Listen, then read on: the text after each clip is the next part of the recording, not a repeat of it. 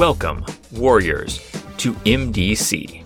In this series, I'm examining every single goddamn page of the Secrets of Shadaloo supplement for the Street Fighter storytelling game, intent on uncovering the single biggest secret on each page. Every episode covers one page, every episode is short. Secrets of Shadaloo was published in 1994 by White Wolf Game Studio.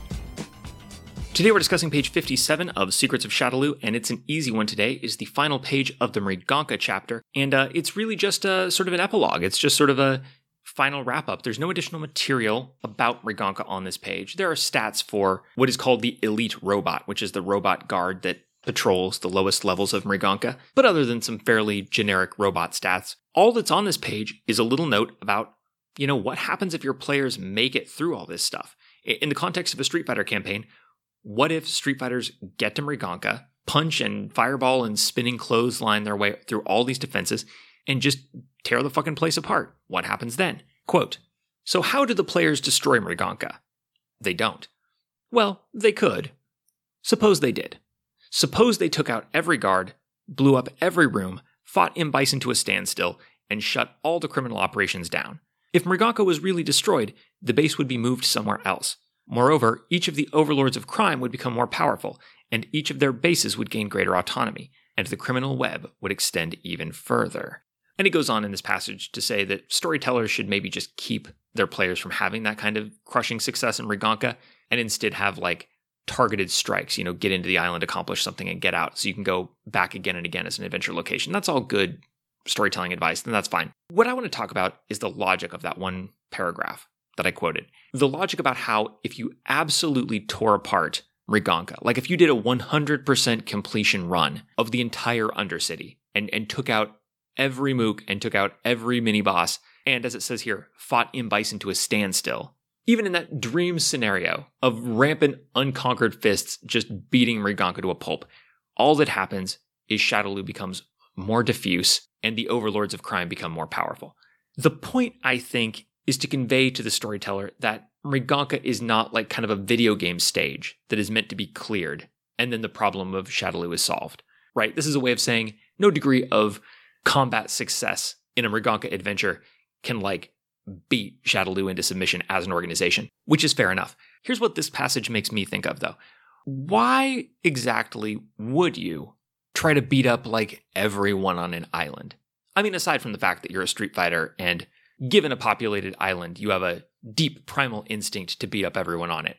Rationally, why would you try to beat up everyone on the island? Even the librarians in the library? Even the people who work at the evil pizza place next to the golden statue? Everybody? I don't think you would do that. I don't even think you would go in every room. Why would you? It's not a dungeon. You're not looking for treasure. What you'd probably do if you wanted to destroy Shadaloo is, for example, bomb it. Or you could set up a blockade of some kind. Keep anything from getting onto or off the island, enforce some sanctions. If you suspect this to be the center of the spiderweb, disrupt the cash flow by preventing them from receiving and shipping out all their various contraband and all that stuff. You might kill M. Bison, and not like Street Fighter kill him, where you have a dramatic duel on a cliffside somewhere, and then you beat him bloody until his psychic flame is flickering, and then you hurl him off, and then he's dead until the sequel. Not kill like that. I mean, shoot him. Send in soldiers of some kind to shoot him with guns, or you could kill him with a drone strike, or you could just, bomb the whole island, or you could assassinate him. That would be another way to do it. But not just that. Don't just kill him, but also infrastructure of the island, right? What's it going to do without power? What's it going to do without the generator? What's it going to do without food? There are no wheat fields on Mriganka. There are no evil dairies on Mriganka. Presumably they import their food, and the operation would kind of fall apart if they couldn't eat. What are they going to do if you blockade the island with serious military naval vessels? Come crash into your battleship with 4 hovercrafts? My point is, all these defenses that we've been talking about, this whole structure that's been set up in Mriganka, this complex of death traps and frozen ninjas who could be thought out to fight invaders and all that stuff, it's kind of like this useless Maginot line against fist fighters, if you know what I mean. It's great for defeating invading martial artists who swim up on the beach and start kicking people, but there's nothing here other than the threat of nuclear arms. In terms of conventional warfare, there's nothing really here to defeat or dissuade just regular war or even militarized law enforcement activities. That's the secret of Shadaloo on this page, and it straddles the line between in character and out of character, because I think you can rationalize it in terms of M. Bison's weird obsession with street fighting, but it's also a feature of the setting and the game experience. There's lip service given in this game from time to time to the idea that, Interpol and, national agencies of all these different kinds, they can't really make any headway against Shadaloo. So what they need is a cadre of real tough fist-fighting weirdos to go in there and take care of business on the island. They need you to go in there and be their John McClane, because masses of troopers or fleets of military vehicles can't do the job. But in fact, exactly the opposite is true. Mriganka is well defended against pretty much street fighters and only street fighters. In this game, you are playing the only kind of person who can't topple Mriganka, I would say. That is both the absurdity and the genius of this game's premise.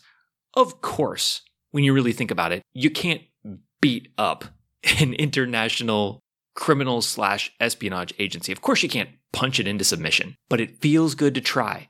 And it's going to keep feeling good for the duration of your Street Fighter campaign, because you'll never be done. We mentioned way back when we were talking about the organization of Shadaloo that it's uniquely easy for Street Fighters to infiltrate the organization, right? Because they operate by this system where if you beat up your boss in Shadaloo, or just a boss in Shadaloo, like even if you don't work there, you just sort of gradually become part of the organization. And they also recklessly recruit anyone who's involved with street fighting in any capacity. But while it's easy for Street Fighters to get into a fight with Shadaloo and get pretty close, there is, in the end, nothing a Street Fighter can really do to solve the Shadaloo problem. And I'd love to say that this is some big master plan of Bison's to move the locus of conflict to a kind of fight that he can't really lose, but I don't think that's it at all. I just think M. Bison is basically to street fighting as Donald Trump is to Twitter. For some reason he cares about it a lot, and the people there hate him and constantly attack him. But at the end of the day, no matter how hard you dunk on Donald Trump on Twitter, it has no material effect on him. It might upset him because he's just weird that way, but it won't hurt him, not really. And in the same way, Street Fighters just want to get a piece of M. Bison because he's constantly fucking with them, but there is no path from street fighting to actually deposing M. Bison. The only way to really defeat M. Bison and his organization would be to stop fist fighting it once you've got the information you need and attack it using normal, boring, conventional diplomatic and military means, which is why Street Fighter the storytelling game is a tragedy. Because if you're a Street Fighter, you have something in common with M. Bison, an irrational fixation on using fist fighting as the tool, however inappropriate, to solve any given problem. Anyway, on that fatalistic note, we are now done with the Mriganka chapter. Let's hold on to this philosophical mindset and reconvene next time to ponder the words of an anonymous philosopher and poet of Shadaloo on MDC.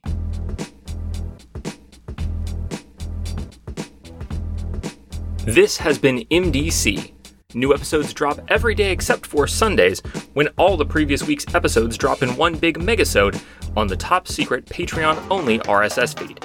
If you'd like to get access to that RSS feed and support the show, go to patreon.com/megadumbcast. Contact or check out the show wherever you want. I am Megadumbcast on Twitter, Instagram, Gmail, Podbean, your favorite podcatcher, etc., etc.